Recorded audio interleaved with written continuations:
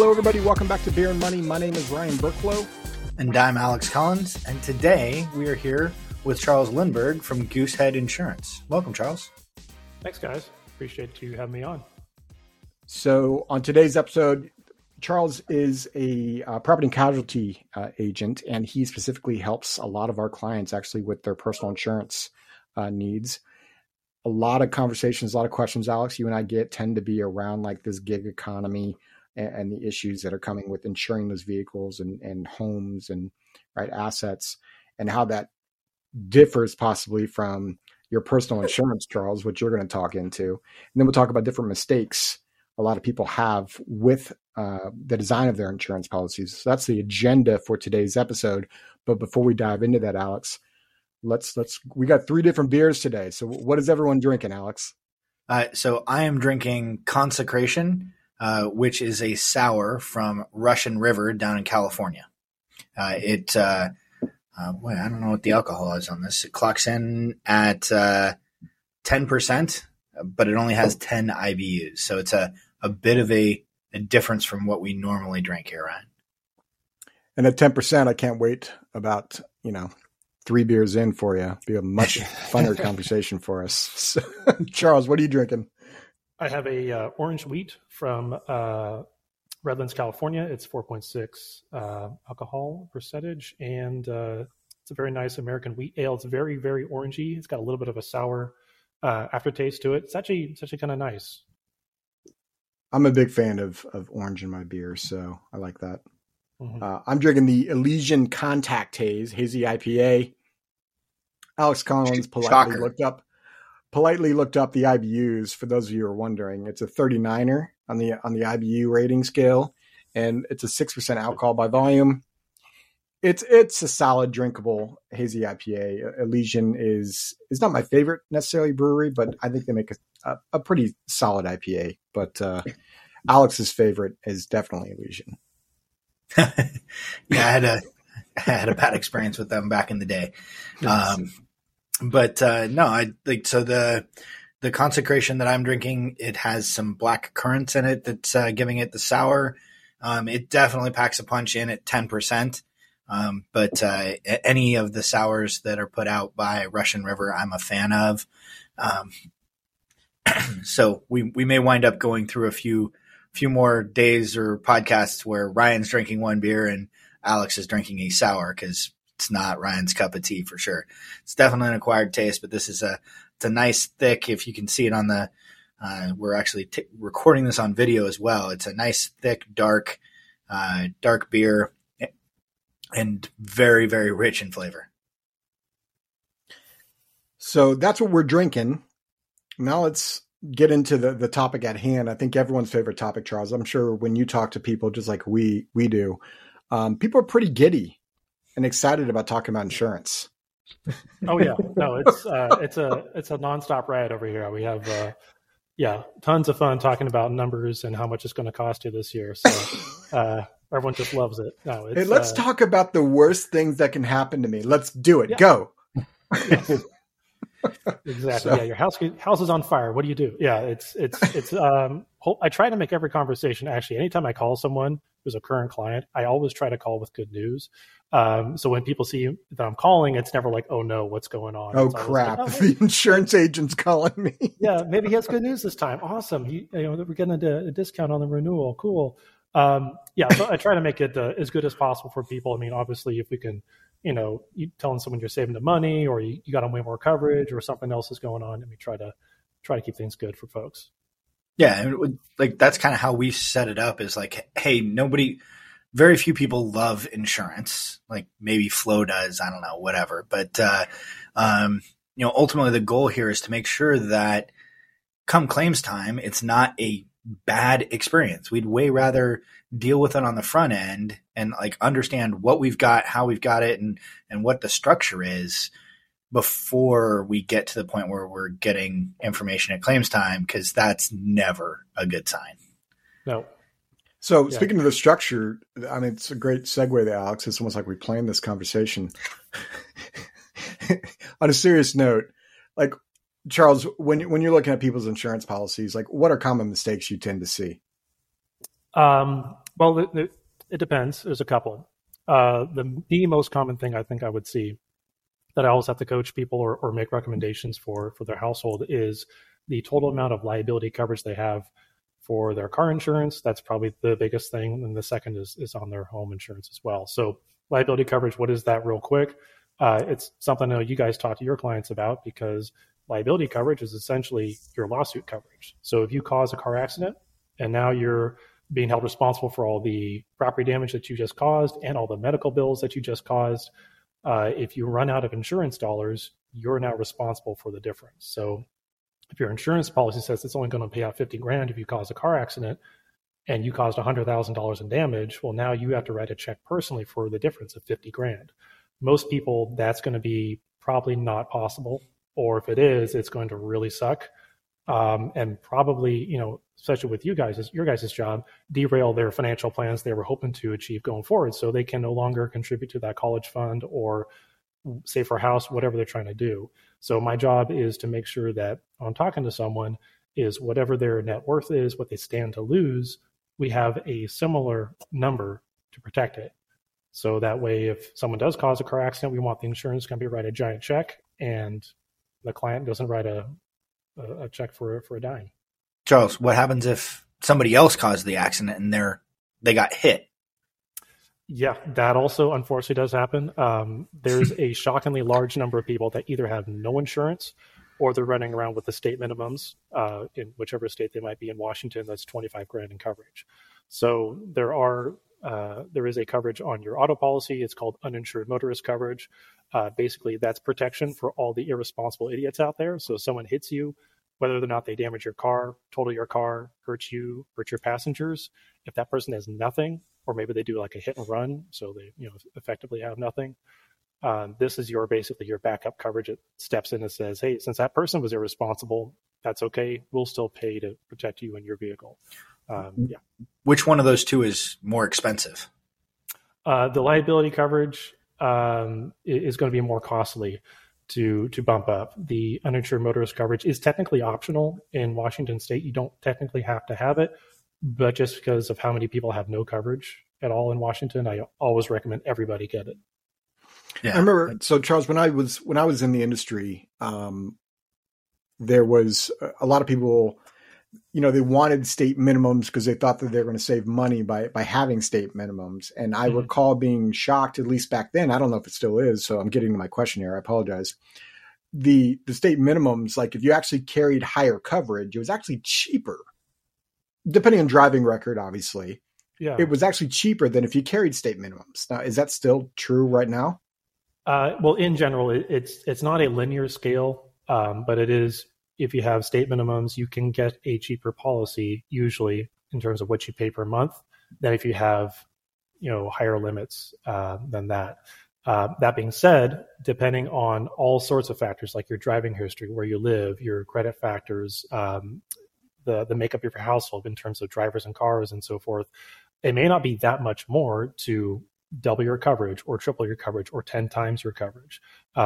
Maybe some people think if I double my limits, I'm doubling my cost, but usually that's definitely not the case. I would say some people we double their coverage for an extra $20 a month.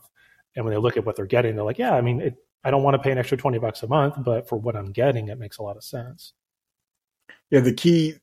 Alex and I talk into this all the time, right? Like, as much as, I don't like paying my insurance premiums either. Let's just call it what it is. But the fact of the matter is if something occurs, I don't want to be responsible for covering that person. So if I got in that car accident and I'm at fault and I hit the surgeon that's making $500,000 a year, right? And he can no longer go to work or he has to miss work. Well, I think he might. I mean, we live in the US. He might sue me. And in the state of Washington, they can actually come after your income, right? So it's a bigger conversation to have when we're looking at these liability limits. And I think too often people get them like when they first get married and they never look at them again. Yep. That's super common. We have a lot of folks I work with. They're first-time home buyers. So they're right around 30, give or take, sometimes younger, sometimes older. But yeah, typically they have the same limits they had when they left their parents' policy at age 22, 25, something like that.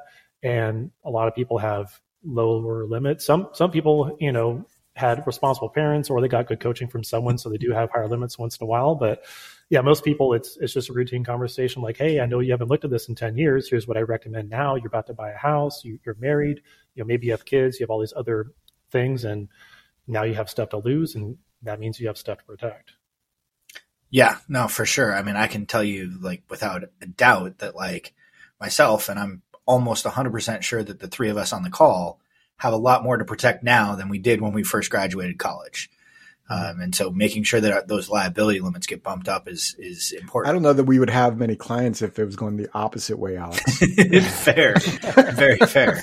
Well, let me rephrase that. If we work on the opposite way, our clients shouldn't be working with us. Right. So like, that's one half of the cost conversation usually, right, Charles? And then the other half of the conversation, or like 2/3 of the conversation might be talking about deductibles. So like, how do you normally like talk to clients about deductibles? Where do you start that conversation, and how should we think about deductibles? Mm-hmm. Yeah. So a deductible, real quick, it's just if you have to file a claim and actually use your policy, whether we're talking about your car or your home, the deductible is basically the amount of money that the client, the insured, has to come up with first before the insurance company steps in and does their thing. So if you have a $30,000 kitchen fire and that's the total bill is $30,000, if you had a $1,000 deductible on your home policy, that just means when the claim is all done, the insurance company will send you a check for $29,000. Essentially, it's kind of how that'll work out. Every person's a little bit different. Some people, when I talk to them, they straight up say, "Hey, man, I want the highest deductible you can get me on the home," or "I want $250 deductibles on my car." Some people just, for some reason, they have things they like. Totally fine. I always ask people, "Hey, was there a reason maybe you like that option?" In Washington, super common deductible for homes is $1,000, and super common deductible for cars is $500. That's just typical. What is the highest deductible for a home in Washington, out of curiosity? So most companies will actually offer a percentage deductible. Percentage of the home, yep. Yeah, and it's a percentage of the this is going to get technical and complicated, but it's a percentage of the rebuild cost of the home. So if you have a home that's $500,000 to rebuild, not the market value, but the rebuild cost is $500,000. If you have 1% deductible, that means you have a $5,000 deductible. So it's something to be aware of. 1% doesn't sound so bad. It does. Yeah, no. You're like 1%. That's tiny. 1% of the claim? No, it's 1% of whatever the home rebuild is. So it can be a lot if you have a bigger house. Sure. You know what's interesting about that though is, and Alex, you and I talk into this with our clients, right? Like so many people, like it's all over the internet sometimes. Like it goes in waves around like self-insured, right? I want to be self-insured, and you know, we always talk about like you can self-insure yourself, and it makes sense a lot of times, except for the instances where it's a huge loss, like loss of income, or you know, obviously a loss of home could be catastrophic as well. But maybe self-insure the deductible, right? Right. And so that's what we talk into is, okay, well, if you've got adequate savings, like if you have a solid emergency fund and you've got solid access to money, then have the higher deductible. You should. Why pay more money to the insurance company? Especially, you know, statistically speaking, when you're more financially stable, like the chances of you actually having that loss actually goes down, right? Because you're financially stable. So why not self-insure the deductible and lower the insurance premium? Sometimes you have to weigh the deductible may not be like, I'll give an example.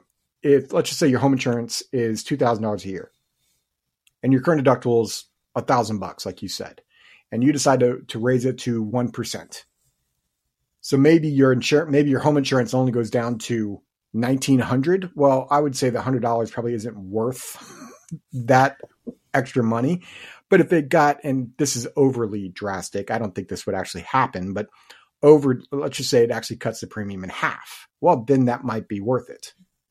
So I think that's the way to analyze that. The view that I always used to take it is like, okay, how long does it take for me to get those premium dollars back, or the extra deductible back? Yep. So if like in your example, Ryan, we save $1,000, if we went from $1,000 deductible up to a $5,000 deductible that we were talking about earlier with 1% of a $500,000 rebuild, that math is pretty simple. 5 years. If we have a home claim more than once every 5 years, keep the deductible lower. If not, raise the deductible up.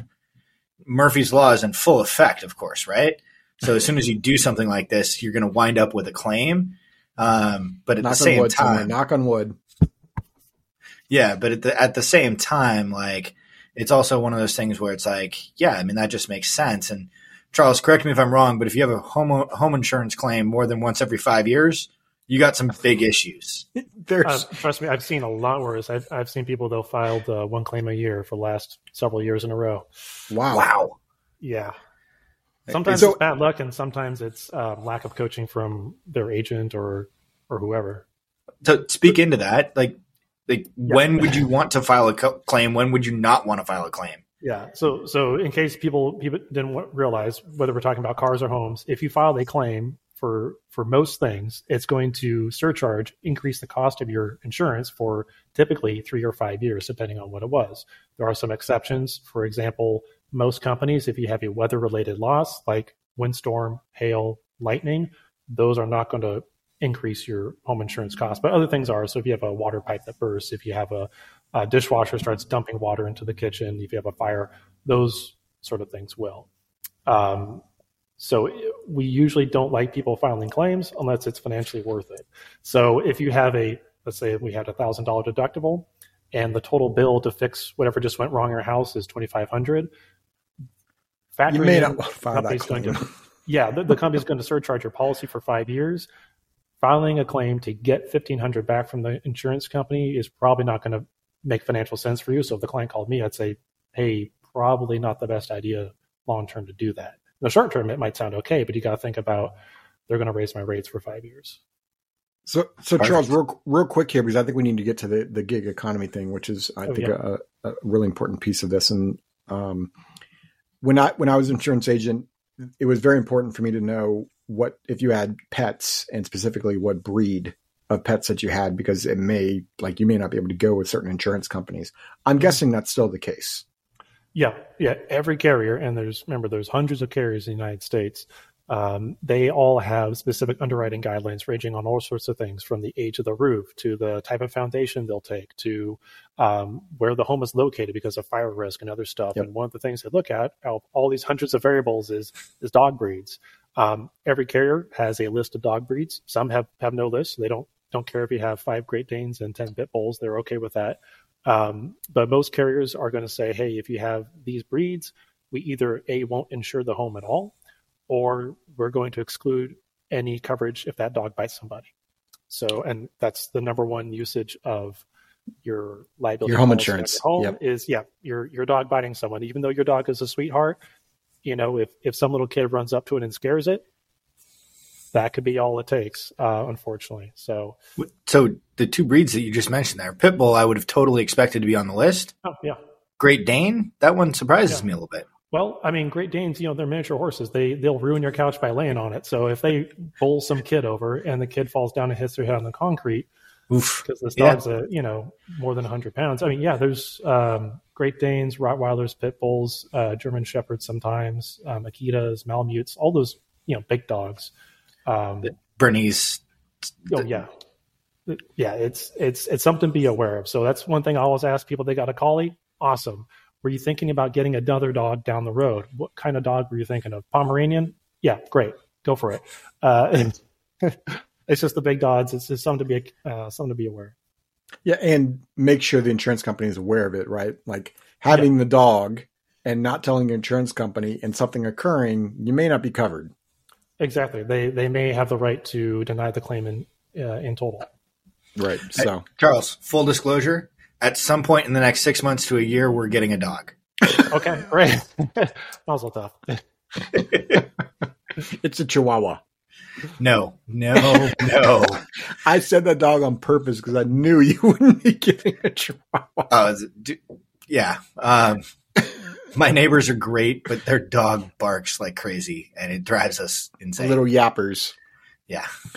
So, all right, let's transition here to the gig economy issues, right? So, Airbnb, VRBO, the Ubers or Lyfts, and right, and now there's Turo, where you can rent your car out, right? So there's all of those pieces out there nowadays, and I think a lot of people have maybe personal insurance policies I'll pick on one for now. Let's just say it's personal auto insurance policy, and they're an Uber driver.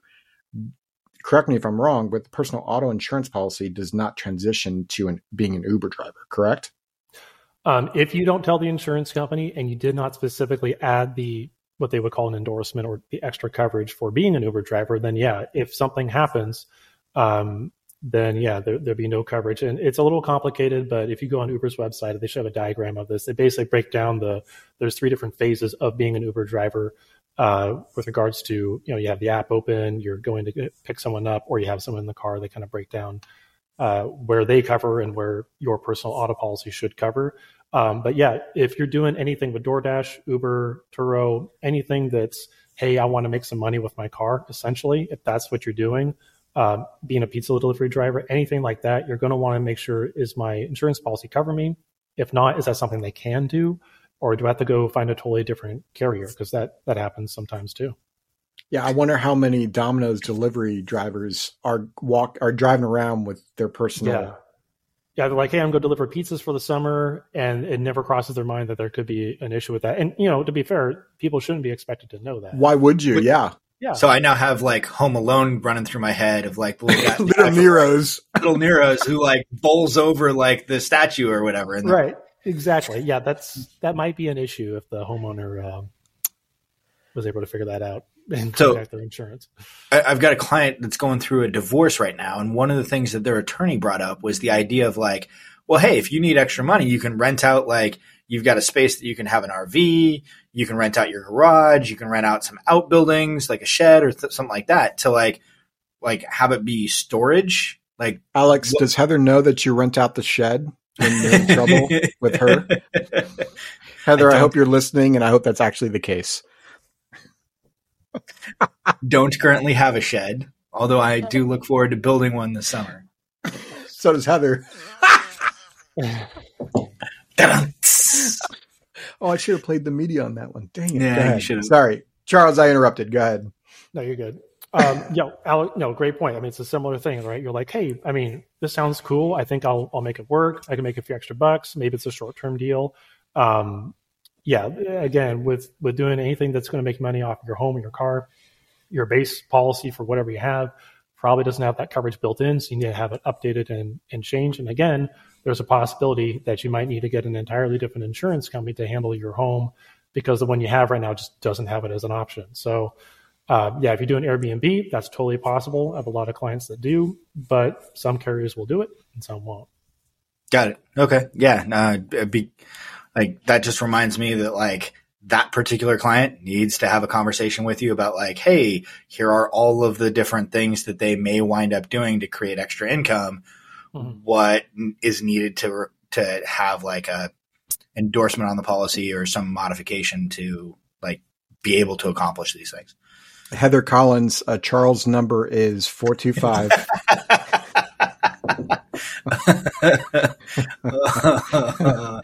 Funny. Charles, I am curious. I follow this guy on Instagram that bought a couple cars specifically for Turo, right? And I was just really more curious than anything else. My question to you is on the insurance side of stuff. What is my honest question is like, what's the general cost of that? Like if this guy has 2 or 3 cars that he's renting out, like I realize there's probably a lot of questions you would have to give me like a number. Like I'm not naive, but like, are we talking about like in terms of comparing it to auto insurance? Are we talking like 3-4 times the amount? Like what does that look like roughly? Well, yeah, for folks doing something like Turo, the company itself does offer coverage, and you want to be very careful when you read it to see specifically when they do and do not provide coverage. And you'll also want to work with your current insurance company to say, hey, I'm thinking of doing this with my car. Is that something that you guys, A, are cool with, and number 2, have any coverage for? So you have to kind of figure out the logistics there as well. I don't know much about specifics on Turo itself. So I don't rent out my car, and I haven't talked with any one. So my question is, sorry to interrupt. My question was actually, so I didn't realize, and I should have realized this, Turo is the one that's actually providing the insurance coverage on that instance. There's nothing that the person should do. Like if I were to do that, right? And I were to go buy a car and I decided to use Turo. Mm-hmm. I mean, I would read through those documents and make sure that it's covered the way that I really truly should be covered. And frankly, I think I'd want some secondary coverage because there's, me being a control freak, Alex, shut up, would want some backup to CYA. Like, what are your thoughts on that, and how would I go about doing that? Yeah, so for Turo, both the owner, the guy who's renting out the car, and the person who's renting the car, they can both get coverage through Turo. In terms of where that coverage stops and any carve-outs or exclusions or things like that might be in there, I'm not super familiar with. But in general, if you're thinking of renting a Turo car, call your current insurance company, be like, hey, if I do this, am I covered? They're probably going to say no. They may say, you could be for X dollars for, the year. So you'll want to work with them first. If you're going to be renting a car, I would call them first. So this reminds me, I feel like this happens like once every 3 years or something.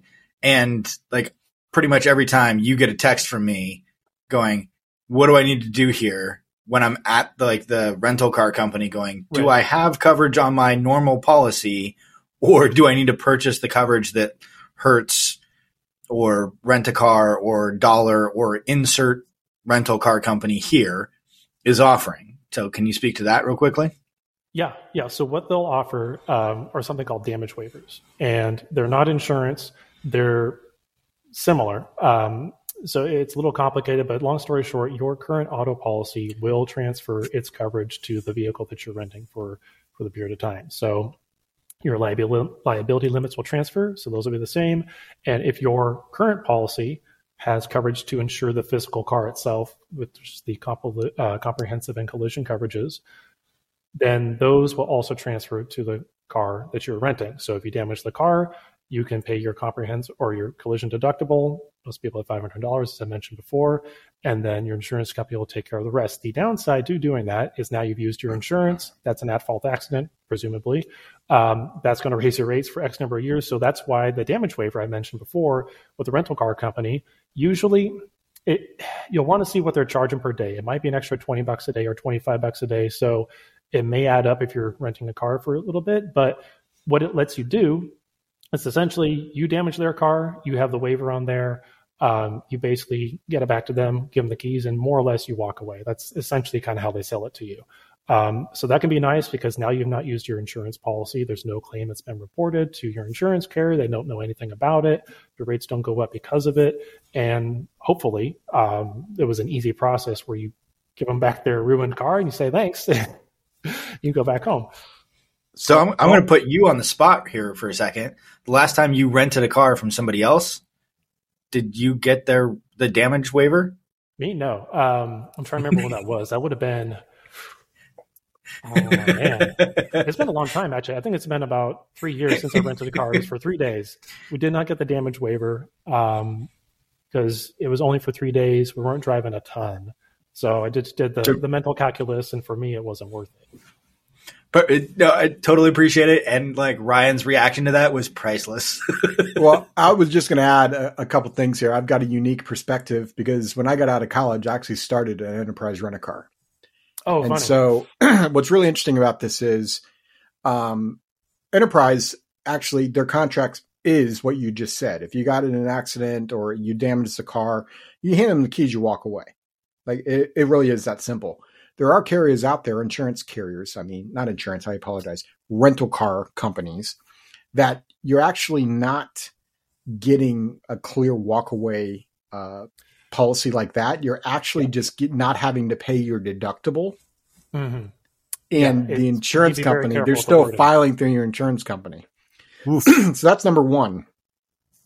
Number two, that often is not spoken about, and I forget what the insurance policies do cover in this instance. So, Charles, if I were to rent a car, damage it, now Enterprise or whatever company can't rent that car out. They can actually sue me for loss of use. Yeah. So the question is, does my personal insurance policy cover me for loss of use? Yeah, so I want to say there were some interesting court cases about this. So the argument is that I damaged Enterprise's rental car. They can no longer rent that out and make money off of it. So I've essentially also, in addition to the damage to the car, I've also caused them this loss of future revenue. Understandable. Yep. And the question is, well, can Enterprise now bill me for that missing income, or is that something they don't have a right to? And I'll be very blunt, I do not remember how that court case turned out, because there have been instances, if I remember, where both happened, where the client had to pay that, and also instances where they did not. I want to say here now that is not a thing anymore, where the client would be responsible for that missing income. I want to say that was how that eventually played out, because obviously that's a question, it's a problem. Yeah, the way I've always looked at that piece is, how much of a hassle do I want to deal with? When I'm on vacation, I get it every time because I don't want to deal with it. Fair enough, yeah. If I'm renting a car because my current car is in the shop, then it's kind of like every day, like nothing's changed. I would have been on the hook either way. Ryan, is this impacted at all by the fact that Madison is now driving? No, because I don't have to tell people like Charles yet, because she's not 16 and has a driver's license. She has a permit, Charles. Mm-hmm.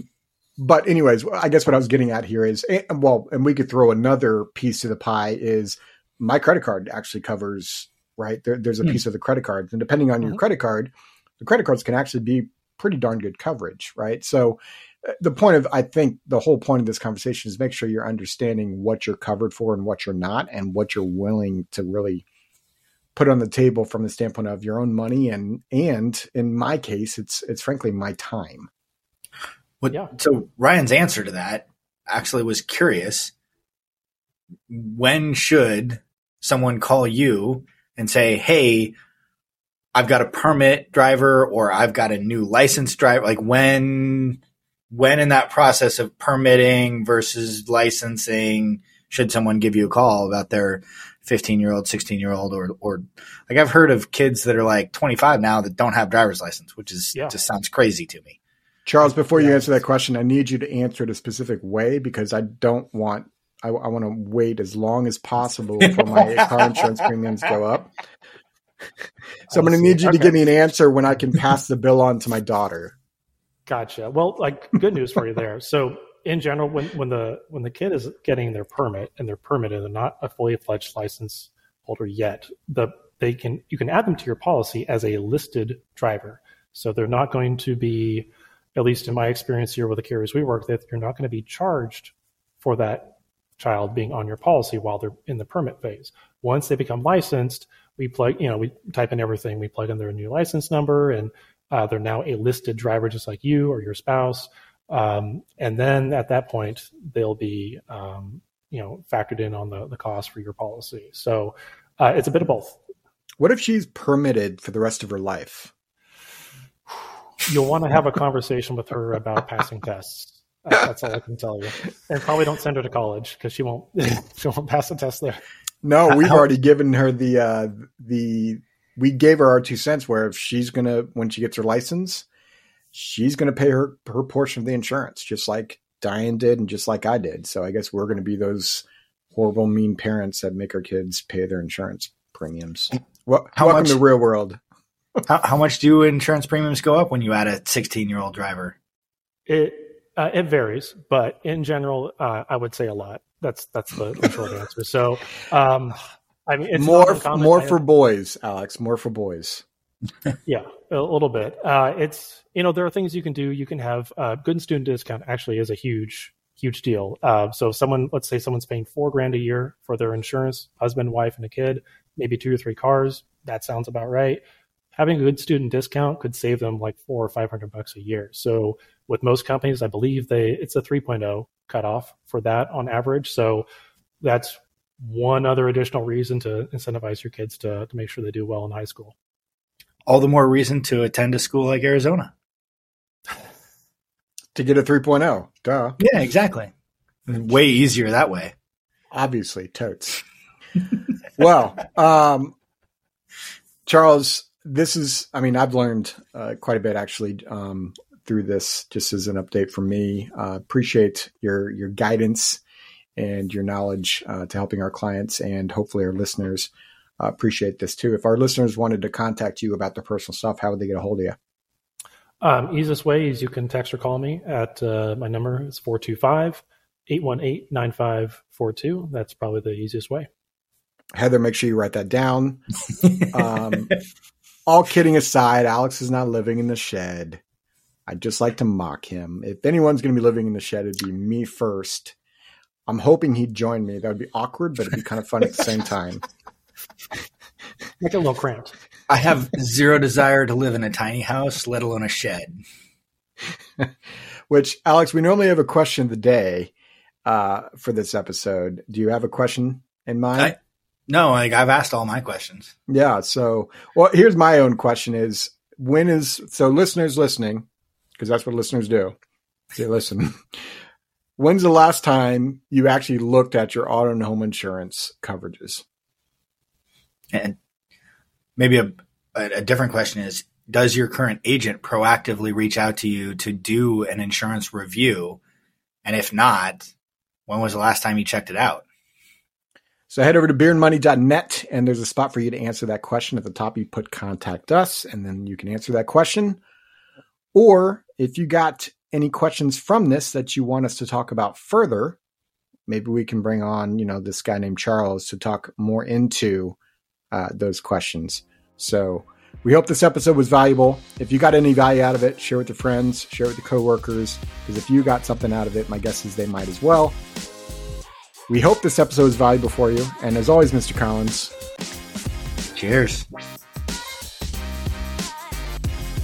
This podcast is for informational purposes only and is not to be construed as tax, legal, or investment advice. Although the information has been gathered from sources believed to be reliable, please note that individual situations can vary. Therefore, the information should be relied upon only when coordinated with individual professional advice. Guest speakers and their firms are not affiliated with or endorsed by Park Avenue Securities, Guardian, or Quantified Financial Partners, and opinions stated are their own. Guardian, its subsidiaries, agents, and employees do not provide tax, legal, or accounting advice. Consult your tax, legal, or accounting professional regarding your individual situation. All investments and investment strategies contain risk and may lose value. This material is intended for general public use.